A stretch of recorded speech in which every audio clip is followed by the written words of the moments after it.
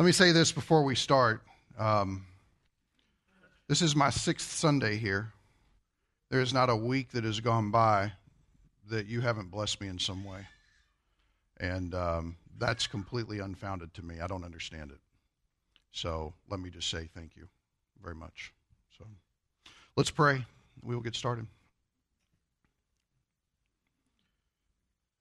Father, you are God, and there is none like you.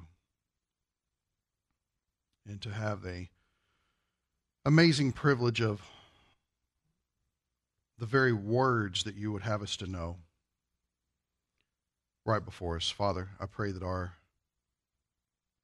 minds will engage, our hearts will be open to the conviction of the Spirit, that the Word of God would fuel that conviction in our lives. Help us, Father, to confess any sin that we have held on to lay it down before you now. Have it out of the way so that communication is clear. We pray, God, that the Spirit would illuminate this to our understanding. We pray it in Jesus' name, amen. So we're in the middle of a series, and it's a long series. We're calling it Foundational Framework. And the reason is because if there's anything that is important in life, it is how you think about life, how you perceive what truth and reality are.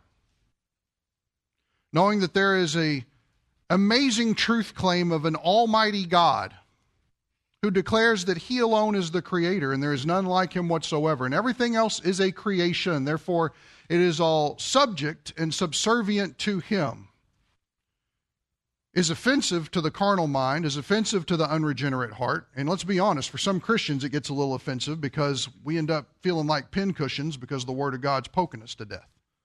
But the reason is because truth makes a statement. And truth is not something to be compromised or toyed with. So I think that's very important for us to have an understanding together as a church, unified in how we are thinking about God. The most important thought you will ever think is what you think about God. And it defines greatly who you are. Greatly. Defines how you live. Defines how you spend your money. Defines the choices that you make. Defines what you value, and it defines what you choose to pass on to everyone around you, including your kids. So it is central and it is integral to everything that we're dealing with. So, if you would, take your Bible, open it up to Genesis chapter 2. This is where we are. We just finished with what Vern read earlier about the idea that when God surveyed and assessed everything that he had made over 6 days, it was very good. Now remember, 2 important points that we've been noticing so far.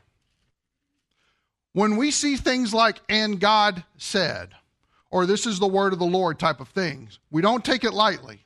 Why? Because when God speaks, everything that he speaks is true. Everything that he speaks is right. And regardless of how we think about it, everything that he speaks is good.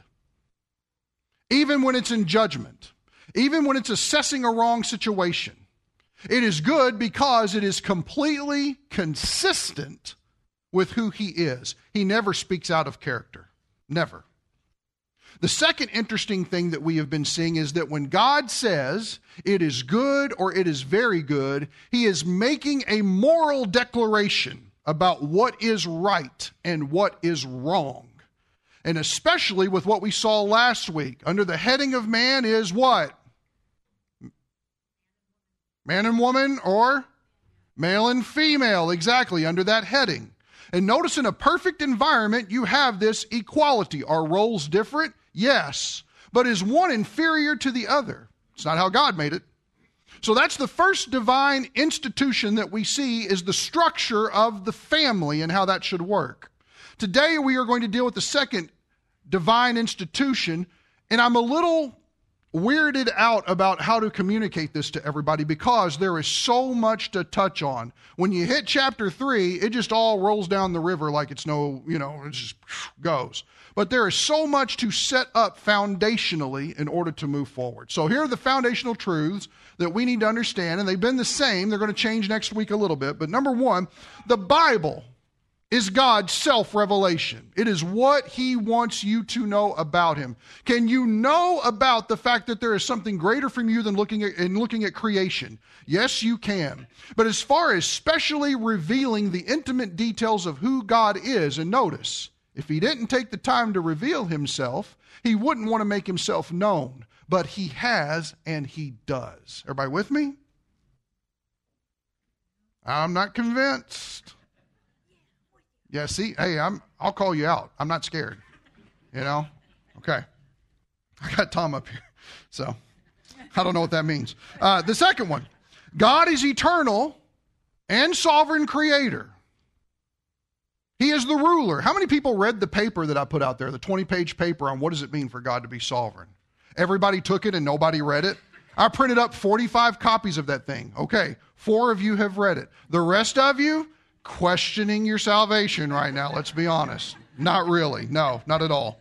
But I think it's important for us to understand, because what you'll find in this paper is a lot of what is touted today as God being sovereign is not what the Bible says about God being sovereign. We are thinking according to popular opinions in theology. We're not thinking according to biblical mandates that have been clearly lined out for us. Our thinking needs to be in line with this. And here's what you'll find. If your thinking is aligned with this, you'll actually find a lot of friction with Christians.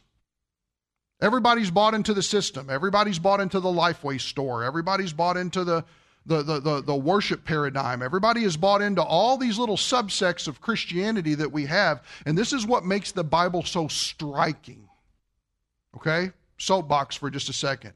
Few people read it instead of allowing for somebody else who is a popular pastor or theologian or a book or whatever to give them how they should think about life. That is dangerous. Even with me, do not ever take anything I say as true. Examine everything according to the Word of God.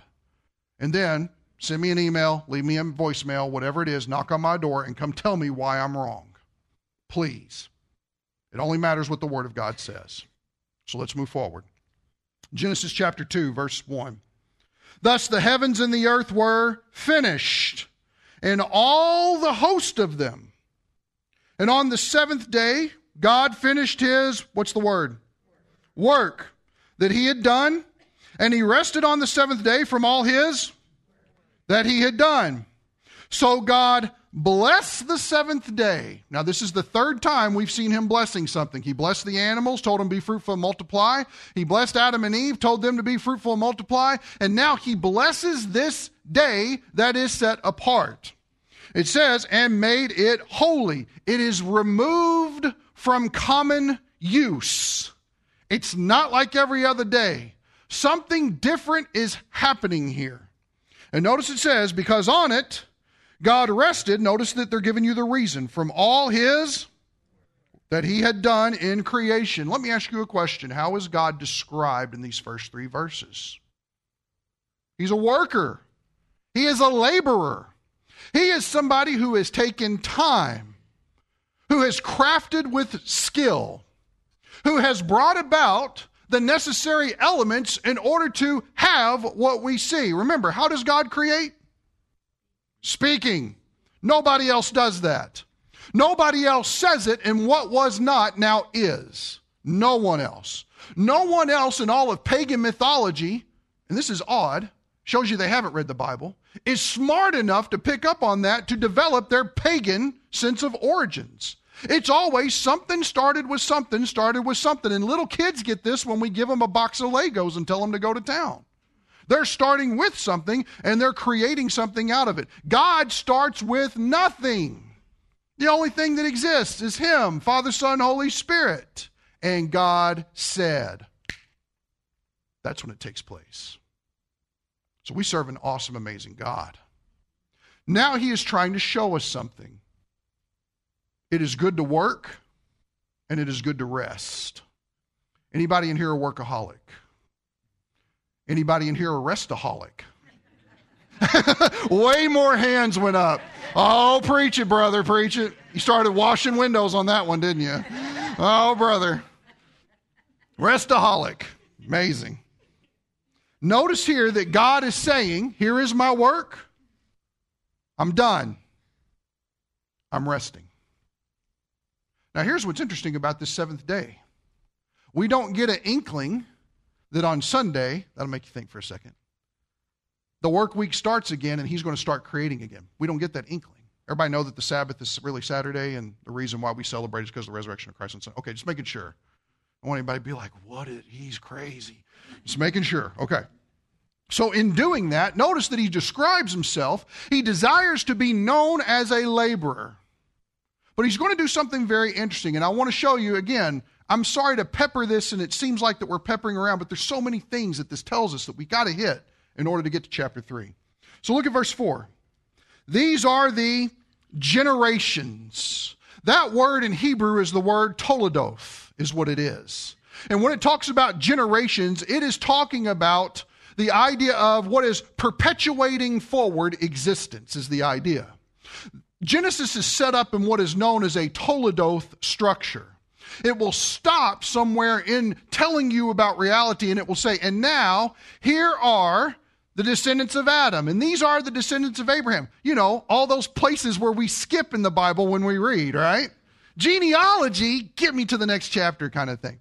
Why are they there? They're important. Why?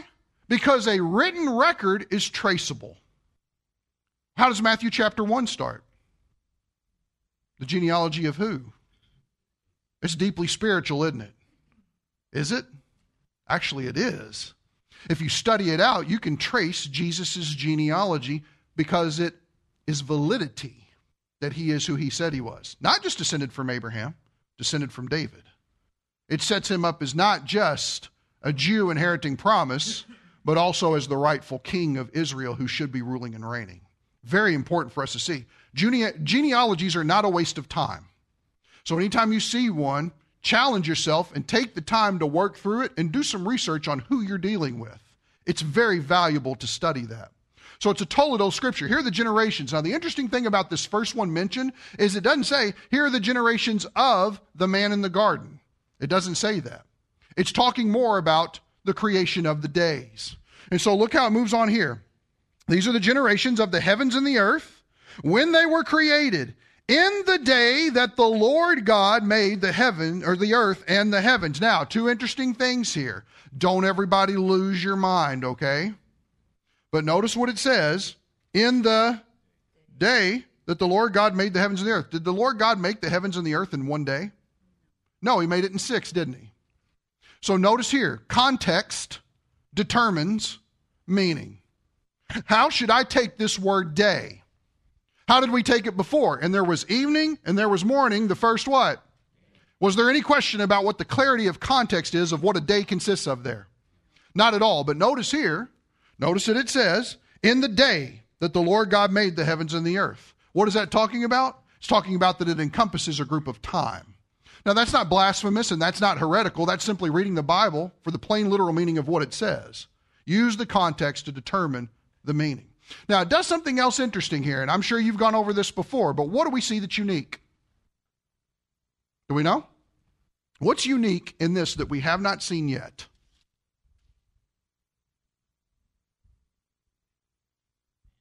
What is it? Man? No. Everybody notice the Lord God. The Lord God. How has he been described before? Elohim. God, and God said. Chapter 2, verse 4 is the first use of the phrase, the Lord God. And when we look at Lord, we are talking about Yahweh is his personal name, his covenant name with Israel. And his name can mean either, and scholars debate on this, I am, or it can mean I cause to be, is what it is. He is the uncaused cause. He is always. He is not bound by time. But when you deal with this Lord, and I have it here, I'm using the English Standard Version, capital L-O-R-D, is that what you have? It's all capitals. L looks a little bit more capital. I don't know. Somebody got real nitpicky about that one, right? That was the OCD guy, right? But notice, L-O-R-D, Yahweh is what that is. Yahweh Elohim, Lord God. Now, some of your translations, if you have something different, might use the word Jehovah. Does anybody have Jehovah?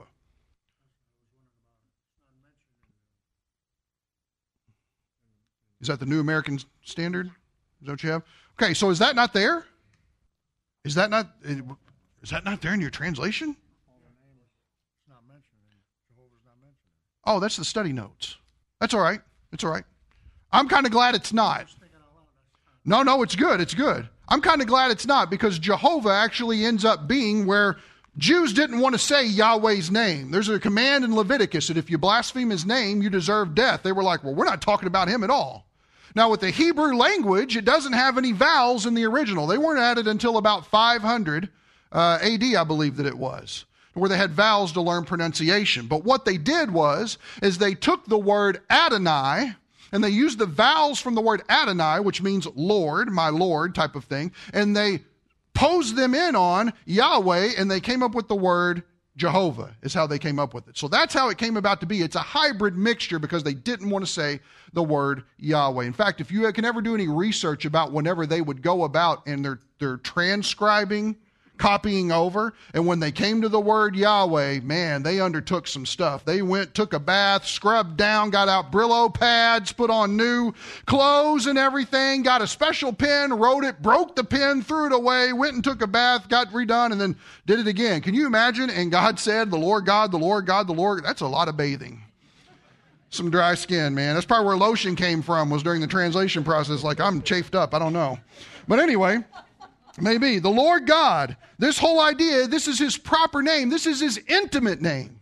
This is the name he wants to be known by and invites to be known by. So notice, as the Bible goes on, we are progressively learning more about him. Now notice it says, verse 5, when no bush of the field was yet in the land, and no small plant of the field had yet sprung up, for the Lord God had not caused it to rain on the land. It didn't rain in the beginning at all, didn't need to. And there was no man to work the ground. Interesting how that's set up there. Verse 6. How did it get its nourishment? And a mist was going up from the land and was watering the whole face of the ground. Then, we looked at this last week, so we won't spend a lot of time on it. Then the Lord God formed, created, fashioned is the idea. Very careful, meticulous involvement.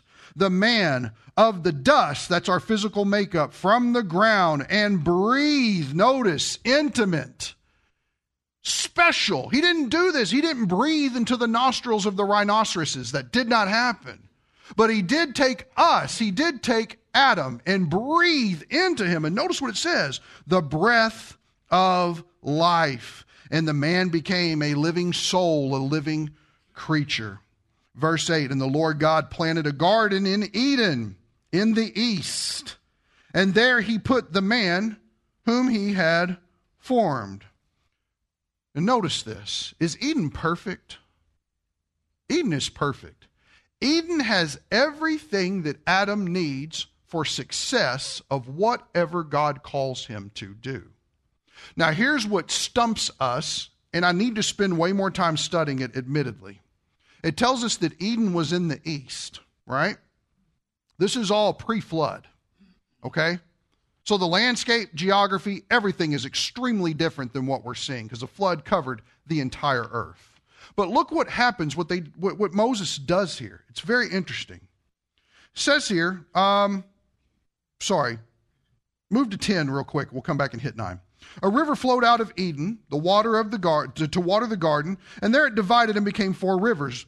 The name of the first is Pishon, and it is the one that flowed around the land of Havilah, where there is gold, and the gold of that land is good. Bdellium's like a gum-like yellow resin type stuff that was plentiful there. And onyx, which is a red carnelian type stone, are there. Precious stones are there. Now, why is Moses telling you that now? Moses understood where the location of the Garden of Eden was. Why does he give you these specifics about gold and this weird gum resin and that kind of stuff? Because he's not lying. That's the reason why. Liars don't give details. That's an important fact to learn about Scripture. Why is all this stuff in here? You ever talk to a kid, where you been? What do they tell you? Nowhere. And they fidget. They got to be doing something. But if you have a kid say, you know what, I was over at Walmart because my breath was really bad. I really needed some gum, and so I got some Trident cinnamon, and then it turns out they were selling it for 96 cents a piece, so I bought 3 of them, and now my breath is kissing sweet. Is that kid lying? He may be still, right? But he's really good at it. So you kind of got to give him the benefit of the doubt. You know, if you're lying, you're in sin. God will deal with you. But that's pretty good. So liars don't give details is the idea. Why does he bring all that up? So notice there's a river that's coming out here. Verse 13. The name of the second river was Gihon. And it's the one that flowed around the whole land of Cush. And Cush, if you understand, and later on, Moses marries a Cushite woman. That would be from northern Africa is what we're dealing with there geographically. And the name of the third river is the Tigris, which flows east of Assyria. And the fourth river is the Euphrates. Now, I don't know this for sure, but I've heard with some people have plotted this out. And they said, you know what? Actually, if you look at this in geography before the flood, all the rivers are listed backwards as opposed to how they're listed now. Very interesting. Because the Euphrates flows into what? Anybody know? Persian Gulf. It flows into the Persian Gulf. Some people say if you list this out geographically before the flood, it's actually listed backwards. He's naming it off across there, and when he does, it's backwards from how they're set up now. The flood changed everything. Good point. So back to verse 9, because it's very significant. Out of the ground, the Lord God, Yahweh Elohim, made to spring up every tree that is pleasant to the sight and good for food. Now stop for just a second. I'm not going to spoil it for you. But do me a favor, if you mark in your Bible, and God's okay with that, if you do that, take your handy-dandy Grace Bible Church pen and mark this verse. Because I need you to pay attention to that because we're going to come back to it later. The fact of that it's pleasant to the sight and good for food. That's very important. So notice what it says there. The Lord God made to spring up how many trees? Every tree. Every tree. It was pleasant to the sight, looks good, good for food. Man, it tastes good. It's going to nourish me thoroughly. But notice this little part here. The tree of life, tree number 1, was in the midst of the garden, and number 2, the tree of the knowledge of good and evil. 2 trees to choose from. Midst of the garden. Everybody pay attention to that. So now let's pop down to verse 15. Here's what I want to get at. Pull out your papers, please. What is a divine institution? A divine institution is a God-ordained system that was mandated before the fall. Now, why is this important? Because structurally speaking, it is setting up a divine method of operation because everything that God does is perfect. Everybody with me? Okay, let's use this and let's explore it for just a second. The union of man and woman, is that a perfect union? Praise God you said that. I'm sorry. You don't know my husband. Good job. Yes, it is a perfect union. How do we know that? God designed it. Do you get kids any other way? No. In fact, if you try to get kids through any other way, you are having to introduce foreign means to compensate what a denial of truth is. Now, don't get me wrong. Some people have difficulty getting pregnant. Some people medically can't get pregnant. Yes, I'm not downing that or anything. But I'm saying if we look at what it looks like in a sinless, perfect society, how did God set it up? There's the truth. Everybody see that? Now notice what he's doing here. God's described himself as a laborer. The second divine institution is labor. It's work. It's not rest. It's work. There is something noble in the idea of working hard. Look at verse 15. The Lord God took the man and put him in the Garden of Eden. Stop for just a second. Go back up to verse 8. And the Lord God planted the Garden of Eden in the east, and there he put man whom he had formed. Everybody see how those go together? This other verse here is giving you an extension of what you were seeing previously. So notice that. He puts him there, and let's finish the rest of that verse here. Notice it says here, verse 15, the Lord God, Yahweh Elohim, took the man and put him in the Garden of Eden to 2 things. First, work it. Now stop for a second. Everything's perfect. Why would he need to work the garden? See, everybody's worried about where Adam's belly button came from. That's not the real question, man. The real question is, why does God take Adam? We don't have any mention of Eve yet. Takes Adam, puts him in a garden. Your responsibility here is to work this garden. Everything's perfect. Why? Just having a rough year with bananas or what? I mean, I know those trees, but still. The tomatoes just not making it? Why would he do that? What's that? Purpose.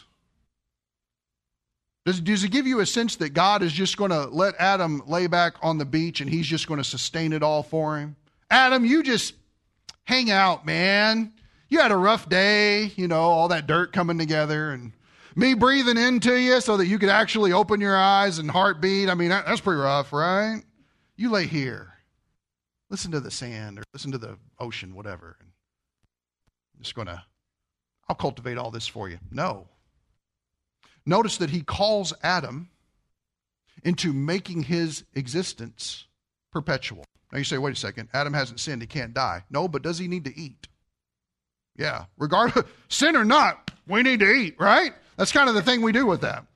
But yeah, he's going to eat. He needs to cultivate that. But here's an interesting thing, the idea of cultivating the ground. Look what it says the second thing. It's not just work in the ground, but look what he says here. And keep it. What does your translation have? Keep it? Does it say keep it? Take care of it. Take it. There's no sin. There's no thorns. I mean, isn't thorns a result of the fall? Weeds are a result of the fall. Let's just be honest, man. Living here, mosquitoes are part of the fall. They weren't biting Adam beforehand. They were picking on innocent mangoes and things like that. They weren't after flesh. They weren't after blood. Why does he say, work it and keep it? Examining this word, it's the idea of watching over or guarding. Now, I have a theory, and that's all that it is. Understand this. But we are to think critically about the Bible. Why in the world, in a perfect environment, would a perfect man, under submission to a perfect God, receiving a perfect task, need to guard a perfect garden? What's in there? Anybody know? What's that? Man, you guys sound like somebody just threw a bunch of speaking spells down the stairs. Somebody raise your hand and tell me.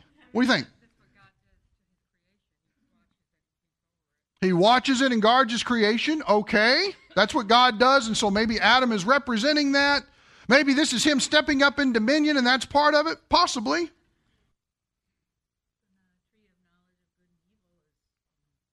Okay, so the tree of the knowledge of good and evil, he might need to guard that. Here's the question. Guard it from who? Why is Satan scared of the tree of the knowledge of good and evil? Here's the question. Does Satan know good and evil? He does, doesn't he? So can't guard it from him. He don't need to eat from that tree. I'm asking a question. You can't answer my question with a question. Okay, answer the question. The tree of the knowledge of good and evil was put there very early. Mm-hmm. We don't know when it was put there. It's just mentioned. Yeah. With the tree of life. If there was no evil, that would make no sense at all. Okay. So apparently evil was in the world when that tree was in the world. Oh, man. It was great seeing all your faces. You all go, Light bulbs are coming on. Why would God need to put something forward of the knowledge of, understand the tree's not evil. It's not an evil tree, okay? The knowledge of good and evil, which means that evil must have existed at that time. And if Adam is called to guard it, what does God know is going on? And he gives man the opportunity of testing for defense. Who's he defending the garden from? Himself? No. He's not sinful. Satan. Now, does it clearly say that? And Adam was to defend the garden from Satan, and so they gave him a machete and an M16. It doesn't say that stuff. But what can we deduce from critically thinking about it? Well, why would there be a tree of good and evil if evil wasn't a possibility to understand or know? And why in the world would he have to keep a perfect garden and guard a perfect garden if everything is perfect? I think Satan fell somewhere in the midst of this. We're going to talk about that in 2 weeks. Don't miss next week. Next week, everybody come and make sure you sleep really well, and make sure you're very relaxed when you get here. Just letting you know. Ooh, teaser. But anyway, but think about this. There's now a responsibility. A responsibility that has been placed in his hands. The prohibition is, don't you eat of that tree. Now here's the thing. Is there a scarcity of food going around? None whatsoever. Notice, it's just don't eat of that one. You ever dealt with a kid like that? Man, you could have Toys R Us sitting in your living room, and you could say, stay off that first step. You guarantee that child is camped out on that first step and has smeared food all over it and is guaranteeing, I have marked this as my own. Toys haven't been touched. You could take them back and get your money back. That step, just because you said don't want to. You know how that is. You've probably been the wet paint person, right?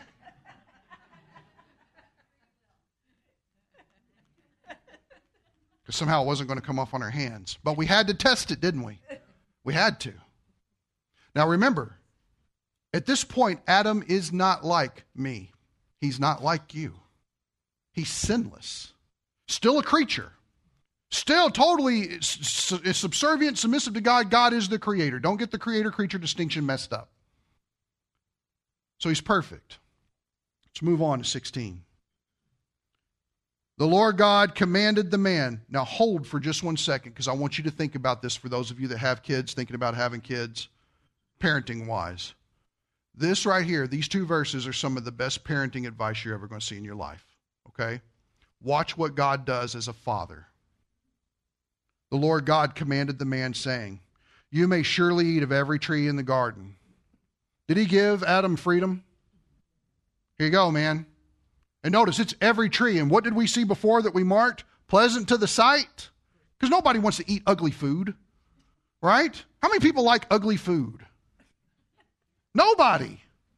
In fact, grocery stores go out of their way to entice you with how pretty the food is. And if it doesn't look pretty when they're done with it, they just throw in some food coloring and everybody likes it then.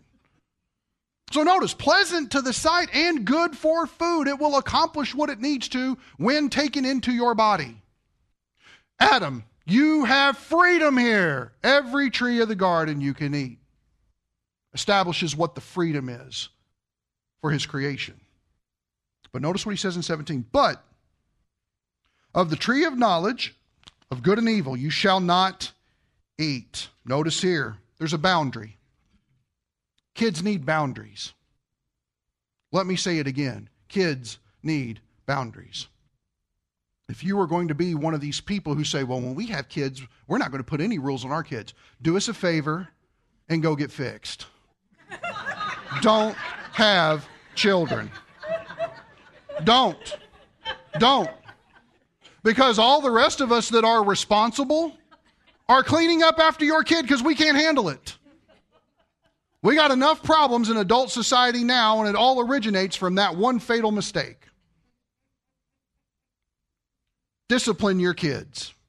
Set boundaries.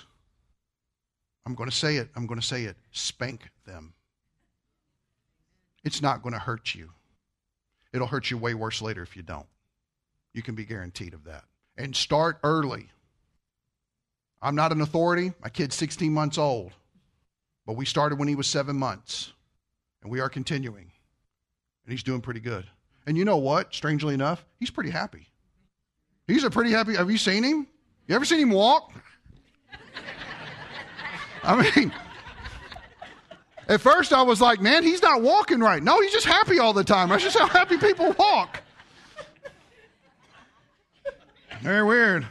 I imagine that's what John Wayne looked like if he would have went to the carnival or something. Whatever.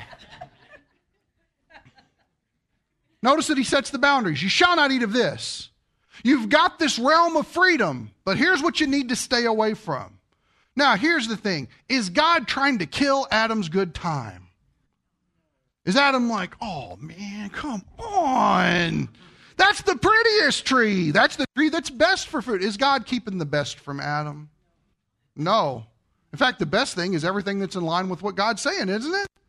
Notice that. What would be the enemy in this situation? Not believing what God said. Unbelief. Unbelief is the enemy of God. So notice, moving on here, The next one.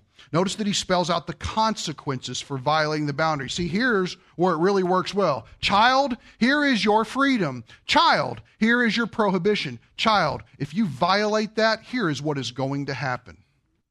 Notice that God doesn't count to 3.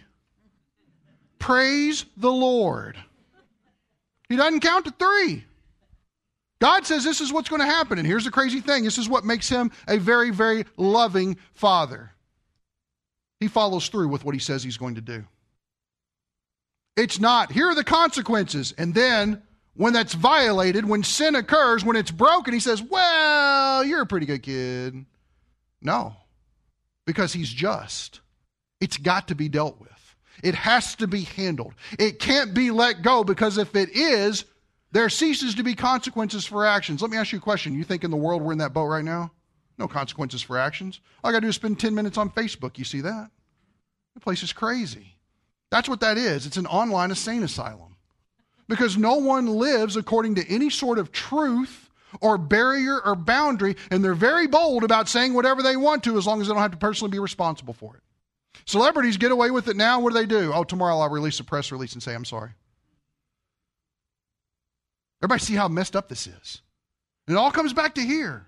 Somebody didn't follow through in their life to let them know there are consequences for your actions. Notice what he tells Adam.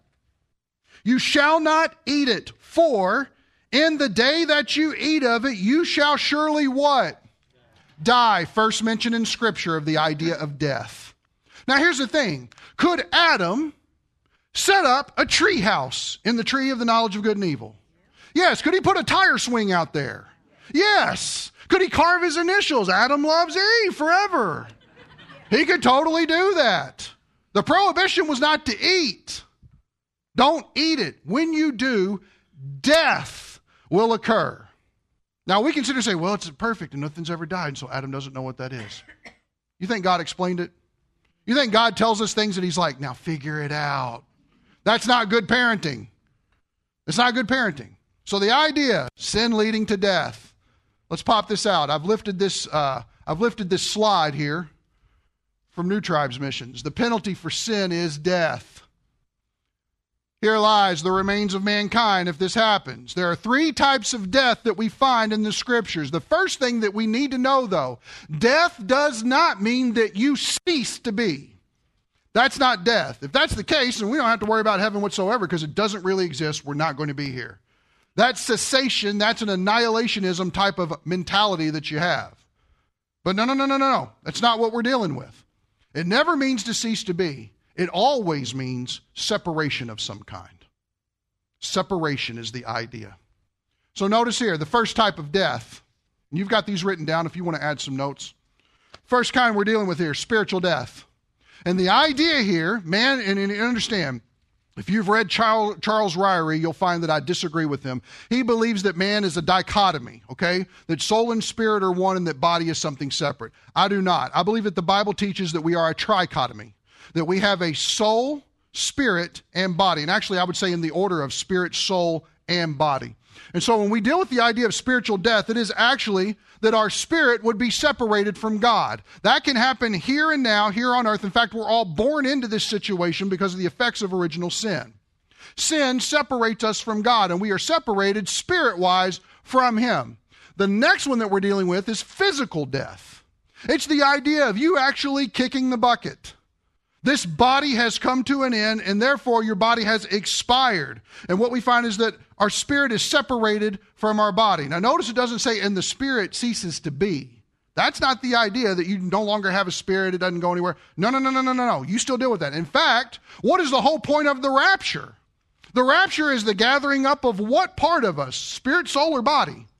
Body. And we will be changed in the twinkling of an eye. The trumpet will call us up. The dead in Christ will be raised first. We will be raised. Well, if we're already with Jesus, how will we be raised? Because be absent from the bodies to be present with the Lord, spirit-wise. When the rapture occurs, our bodies are transformed into glorified bodies, and our spirits can now inhabit that, because you can't stand face-to-face with Jesus Christ without obliterating to death unless He does something about your bodily state. Everybody see how that works? So notice, when we talk about physical death here, separation of our spirit from our body, but there is also a third one, and that is eternal death. Eternal death. If you notice on your paper, man's spirit, soul, and body are separated from God forever. This is what we see occurring, Revelation chapter 20, verses 11 through 15 in the lake of fire is the idea, or that's where the lake of fire is mentioned. It's not, forgive me, that's the great white throne judgment where people have never believed in Jesus. That is the judgment, and it qualifies them because they're not worthy of works. Jesus checks that. He's a good judge. But also their names are not written in the Lamb's book of life. The only suitable place for people who do not have life is in a place with lifeless people. That's the lake of fire. So when we talk about death, we're talking about it in three avenues. There's grave consequences for what would be undertaken here if Adam chooses to disobey. But here's the important thing. He knows what will happen if he disobeys. Do children test that in your life? Oh, brother, right? Don't you do that, or... There's this video, 1982.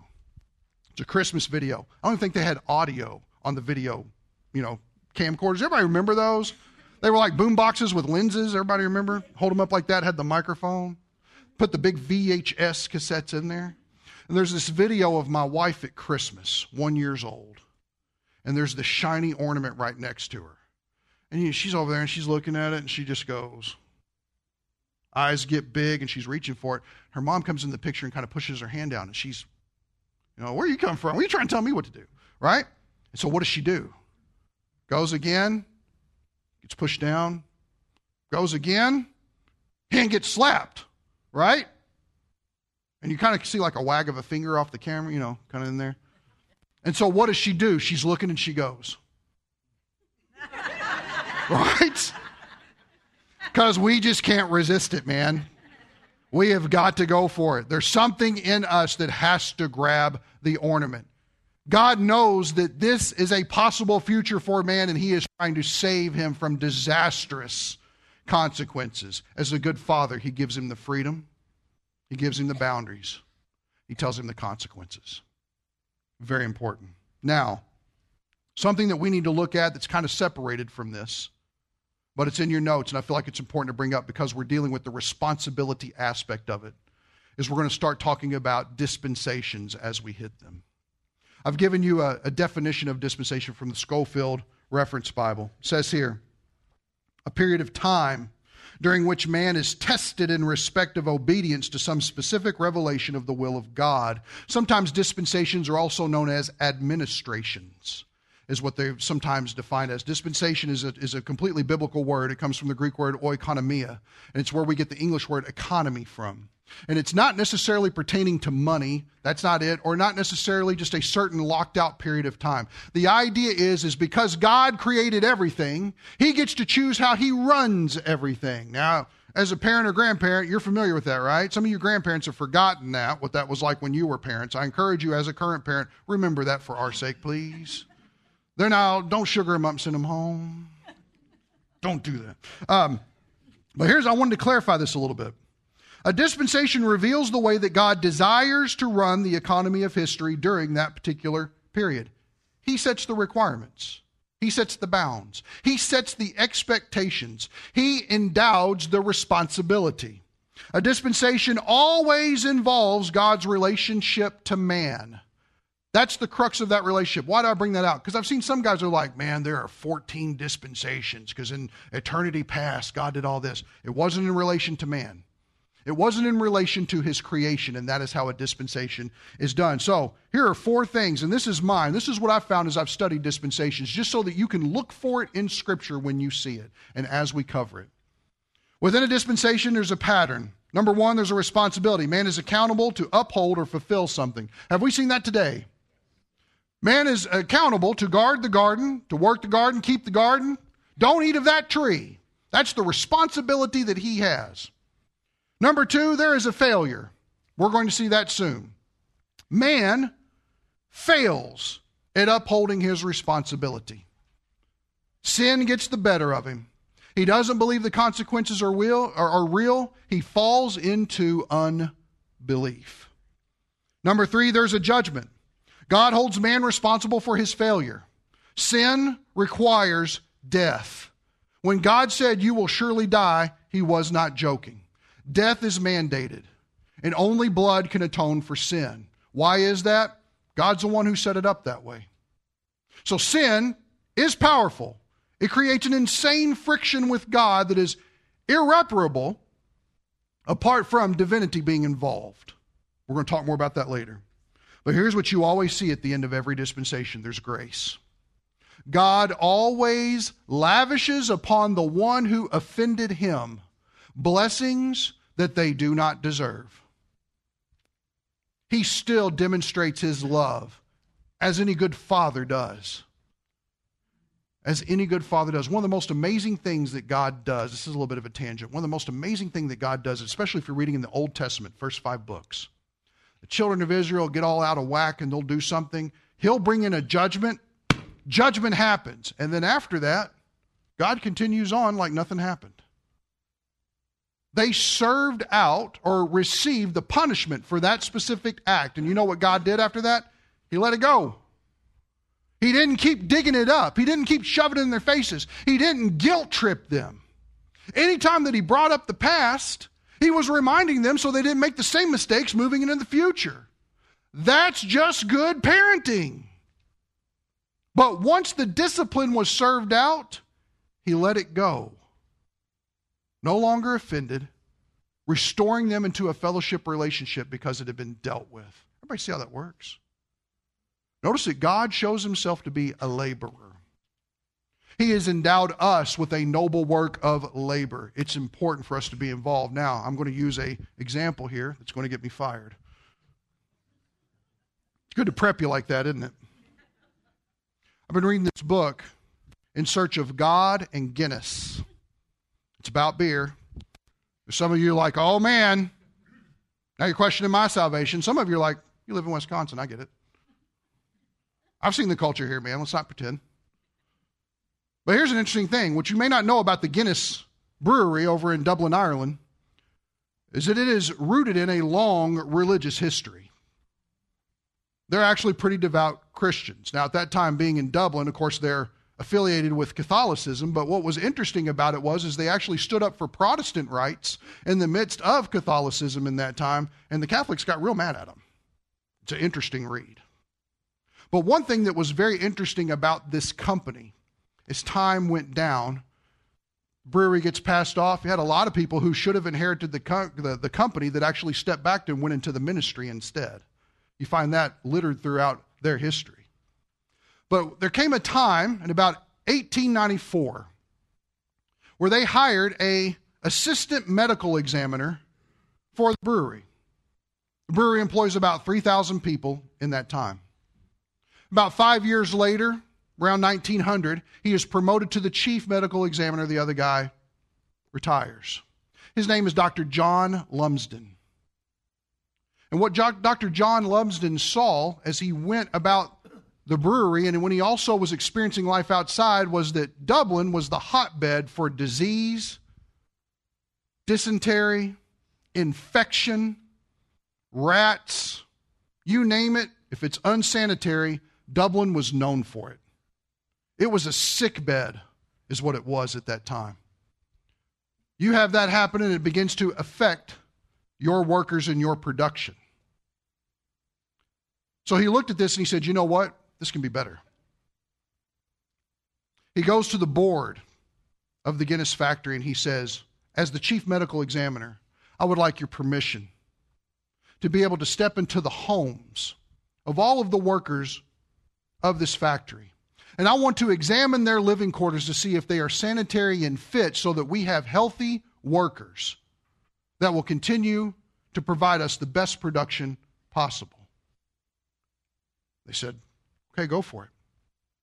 He visited 35.6 homes a day. There are over 3,000 workers, which that's just workers. Now imagine their families on top of that, right? It's kind of like Jesus fed the 5,000 or 5,000 men. No, women and children too. So think of that. He actually goes through and examines, and what he found out was about 40% of the houses that people lived in were completely unsatisfactory. Something has got to be done about this situation. And so what he begins to do is put together a program. And you can read, if you ever get this or you maybe can research it, some of the things that he found and documented, I can't even speak to you about because it would make you throw up right now. And we're talking about maybe like 11 families living in a 2-bedroom home, all sharing one toilet. Very interesting. Terrible conditions. No wonder sickness was being bred underneath their work. And so he begins to institute a plan in order to clean everything up, in order to provide healthier living, and starts to give incentives to the workers. See, the workers there in Dublin were already some of the most high-paid workers simply from the factory because the Guinnesses happened to be extremely wealthy and generous people given Christian convictions. It was embedded into everything that they did. They understood it, and it manifested in how they lived and how they worked. Why? Because they wanted to take care of people that were working hard. One of the things that he instituted is that fact of if you call in sick, but yeah, we can come by your house and you're still good to move around and everything, you don't get sick pay. Man, imagine if we did that today. That'd destroy our welfare system here, wouldn't it? We'd have so much money laying around we wouldn't know what to do. But it's simple principles like that. He said, you know what we also need to do? These people need to be educated. Let's help them be better at what they do. Let's develop them. Let's give them education. Let's provide medical care for their families. Let's put some doctors on staff. Let's get the best medical equipment that we can. Let's have them be trained in basic things like sewing. Let's have the women in the homes keep a record of where money goes, where money comes from. How are they living in their budget-wise? Now, are they micromanaging things? Is that the idea? That wasn't the point. The idea wasn't to tell people what they could and could not do. The idea was to take a conviction that people are created by God and the fact that they are valuable and using the place of employment for the sake of glorifying God. In fact, it's interesting. One of the lines says, Lumsden was a devoted Christian and a deeply ethical man. So it was more than narrow Victorian values that moved him to thunder in his report. This overcrowding, besides being unhealthy in the extreme and a means of the spread of disease, is also highly immoral. He would go through some and he'd say, you know what, in poor communities, what you're going to have is two people of the opposite sex sharing the same bed. It's not good, guys. It's not good. And they're having to be there because everybody's trying to crowd in for shelter. You know what? What if we took the time to build them nicer homes and move them into that situation so that everybody could be separated out and everybody could have a healthier lifestyle? And here was the amazing thing. In your work there at the Guinness factory, if you were maintaining your home and keeping a healthy living style there and participating in the programs that they offered, women were able to take cooking classes to teach them how to do better things. I was talking with Chris Breakbush. They offer that out there. This idea that they have a chef on staff that teaches people how to prepare these things and how to have a better, healthier atmosphere when you're dealing with that. You got incentives. You got bonuses. People got healthy real quick because people wanted a better life. Where did this all come from? It comes from a simple thing of going, you know what? Work is noble.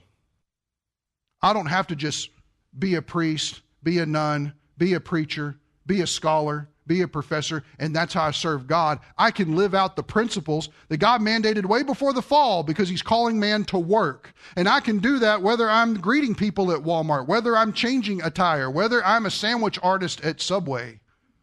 Doesn't matter. All work qualifies because it's not about the work that's in front of you. It's about the ethic and conviction that you bring to it. God's trying to change a worldview of people, sinful people, in Genesis chapter 2. Us reading it, making us realize, you know what, before sin was ever there, work happened. He had to work it. He had to guard it.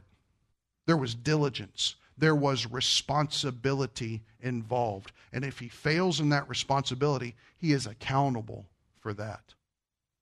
God is just. And with that justice comes our responsibility and accountability. Everybody with me? Let's pray. God, thank you that you have seen fit to give us a model with Adam being placed in the garden, setting forward a task for him, a responsibility to fulfill, to undertake, to be faithful in, to be diligent in, to work hard, to keep this garden, to guard this garden. but most importantly, to hold fast to what you have said. Only your word is truth. Father, I pray we ponder this throughout the week. Convict our hearts. Add it to our understanding. Change our minds. I pray it in Christ's name. Amen.